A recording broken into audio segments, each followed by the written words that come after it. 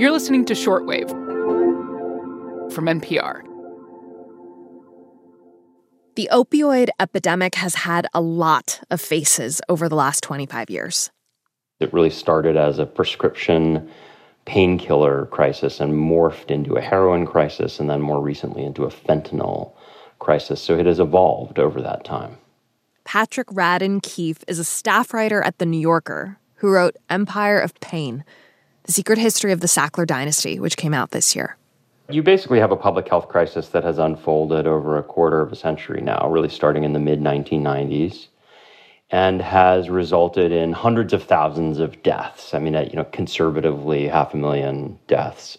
And this estimate, 500,000 deaths, doesn't also capture the millions of people across the U.S. right now living with an opioid use disorder. It's been going on so long that it's easy to forget where this all started. In medical offices, with doctors back in the 1980s in the UK and the US wanting to break from this old school attitude towards pain. There was a tendency to just sort of say, hey, grin and bear it. You're going to have to deal with this pain. And a lot of these revisionist doctors who were making this case argued that part of the reason that pain wasn't aggressively treated is that you had this amazing solution, which was the opioids, which was a kind of class of drug that derived from the opium poppy, but that physicians had been too reluctant to prescribe these drugs because of a fear of their addictiveness. Back in those days, doctors were administering the opioid morphine intravenously, so through a tube in patients' veins, and that required people to come into the doctor's office on a regular basis. So, Keefe says, a British drug company, now called Knapp Pharmaceuticals Limited, had an idea. What if they figured out a way to put a big dose of morphine in a pill? And then have a coating that would slowly release the drug into your bloodstream over a matter of hours. And so you didn't need to dose as often. If you were a cancer patient, it meant that you could go home, for instance. And so this drug was called MS-Contin. MS-Contin. That was the first ever extended release morphine product. And its developer, Knapp Pharmaceuticals, was then owned by the Sackler family, the same family that owned Purdue Pharma. And executives at Purdue were really interested in making this new pill marketable in the U.S. There was an executive at Purdue Pharma who talked about how different drugs have personalities. This was sort of a marketing thesis that he had. The problem was that morphine was associated in people's mind with death, with end-of-life care. You know, if your grandmother was going on morphine, that meant she was going to die. And so part of what they did with MS-Contin was they they created a more approachable, less threatening, take it at home with a glass of water version of morphine. And Keefe says that was the seed of the opioid crisis, when medicine joined up with marketing.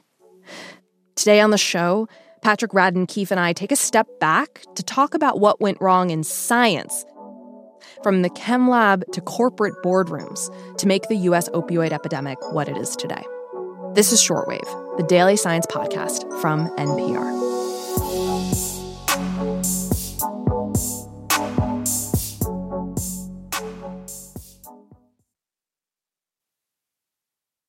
In 1984, when MS-Contin, this slow-release morphine pill, debuted, it did what Purdue Pharma wanted, helped patients manage pain, made money. But after a few years, the drug was approaching the precipice of what's known as a patent cliff. So at a certain point, the patent on MS-Contin was running out.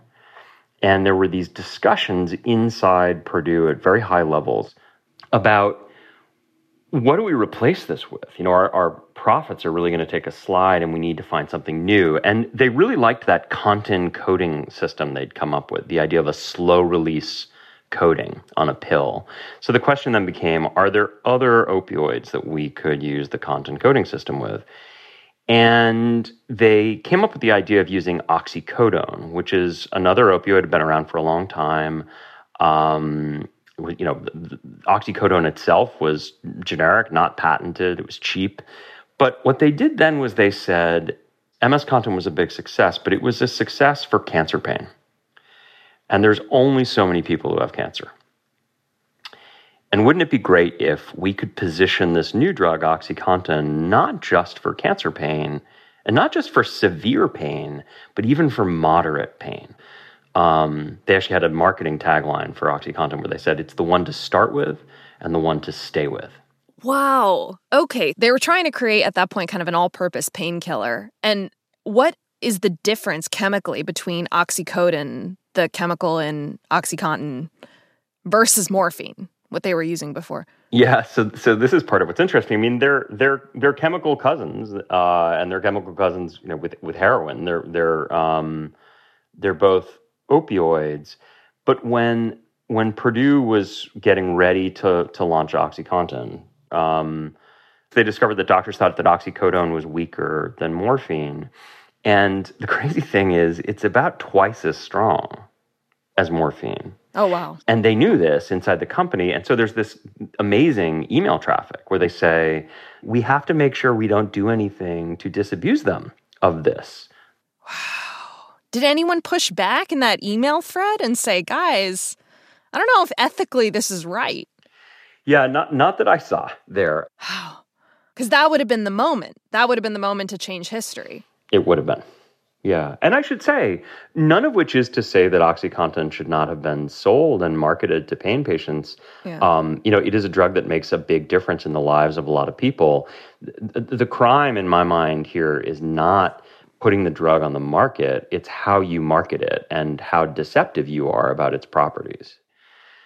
I think the thing that was interesting is that the drug starts going on sale in the early 96, and you have all these sales reps going out and basically saying, for thousands of years, humans have known that the opium poppy can produce these amazing therapeutic benefits in which can make pain go away.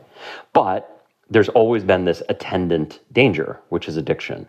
And what they're saying is, like, we at Purdue Pharma have hacked it.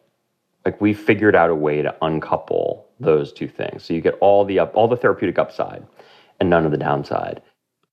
By 2007, Purdue admits it deceptively marketed OxyContin as safer and less addictive than other prescription opioids. But in those early days, doctors, thinking it less potent than morphine, were prescribing OxyContin in huge doses. So there was an 80 milligram pill. For a time, there was a 160 milligram pill. They Whoa! Ended up, 160 milligrams? It's insane. They ended up taking that one off the market, having had conversations about how, if a kid took one of those, one pill could kill you. Yes. And what would happen is that there was this kind of perverse thing in which the labeling on the bottle said, whatever you do, don't chew or grind up the pills, because if you do, you'll override the slow release mechanism and you'll get the whole hit all at once, which, it's good that they put that warning there, but you can also see how for some people, that probably had a perverse effect of being kind of an instruction manual on how to override that mechanism. The walls have come down on Purdue Pharma. In the last 14 years, the company has pleaded guilty to misleading doctors and patients about how addictive OxyContin is. It's important to note, the Sacklers have never been charged with any crime, and members of the family who led the company say they did nothing wrong. In verifying the claims in Keefe's book, we reached out to representatives of the different branches of the Sackler family. The Mortimer Sackler branch said, "Our focus is on concluding a resolution that will provide help to people and communities in need rather than on this book." The Raymond Sackler branch has previously rebutted Keefe's depiction of their role in the opioid crisis and denied that they had swayed researchers and doctors with money. But when it comes to Purdue Pharma, the company pleaded guilty again to federal criminal charges last year relating to its OxyContin marketing. A lot of public health experts think the company's deception led many down a path of harder drugs, like fentanyl and heroin, and we're dealing with that today. For this story, we also reached out to attorneys representing Purdue Pharma. They said, Purdue deeply regrets and has accepted responsibility for specified misconduct that took place before June 2017. So my question to Patrick Radden Keefe as a science show was this. Patrick, help me understand this. How did so many knowledgeable people, scientists, doctors, trained federal regulators at the FDA and DEA let this crisis happen? Like, what went wrong as far as the medical and science community in not stopping this? It's such a great question. The first thing I should say, just to be really clear, is, this book that I've written is about the Sackler family, and I think that they and their company deserve special blame for the role that they played, particularly early in the opioid crisis. But that's not to say that they deserve all the blame. You don't get to more than 500,000 people dead with one set of bad actors. This is really a story of kind of larger system failure, and as your question suggests, it's a failure of the medical establishment, the scientific establishment, lots of people who, in theory, have patients' best interests in mind and who should know better. So how did that happen? I think that, in some instances, you had doctors who were simply corrupt. So that's one category of bad actor, is people who basically just took the money and looked the other way and wrote too many prescriptions, and many of those people ended up getting prosecuted. Mm-hmm. I also think part of the problem is this company comes along and they say, we have this amazing chemical panacea. And there were a lot of doctors, I think, who were very ready to believe that because they were idealistic and they desperately wanted to help their patients. But I should also say that I think there's something else too. So if you have kind of outright corruption, mm-hmm. You have a kind of idealism that was co-opted, and then I think you get what I think of as soft corruption, which is OxyContin's a drug that's generated some $35 billion over the decades. And when you have that amount of money, I think it just trickles into everything, and you see the way in which industry money exerts influence at every level. I mean, this has really been backed up in documents that have come out since that Purdue Pharma has released. I know Mother Jones just published this whole kind of analysis of some of their payouts, and you wrote in your book a lot about how Purdue Pharma and the Sacklers influenced medical communities and academic communities with money. So I think it's a really important thing to talk about, this kind of intersection of science and capitalism. I completely agree. And I think we have the receipts at this point, and the receipts are just kind of adding up. There's huge amounts of documentation of the way in which this type of influence works. I should say that I think that there is I think there's a perception of physicians, and to some degree this would be true of scientists as well, that they can be unimpeachable. And in a strange way, I feel as though nothing is a better breeding ground for corruption than the idea that any professional class is incorruptible, that the kind of self-image of the medical profession was actually part of the problem here. So just broadly speaking, what do we owe those who experience pain and chronic pain? Oh, it's... Because that is a very hard thing to live with. It is, yeah, and I think that we owe them good treatment. I think the critique in the 1990s, in the 1980s and 1990s, that said doctors haven't really learned about the treatment of pain. It's not taught in medical schools in a serious way. This is a problem in the field. I think that was a legitimate critique. I think that was correct. The problem is that into that vacuum rushed industry. What industry wanted to do, generally speaking, was teach people how to get onto these drugs and not how to get off of them.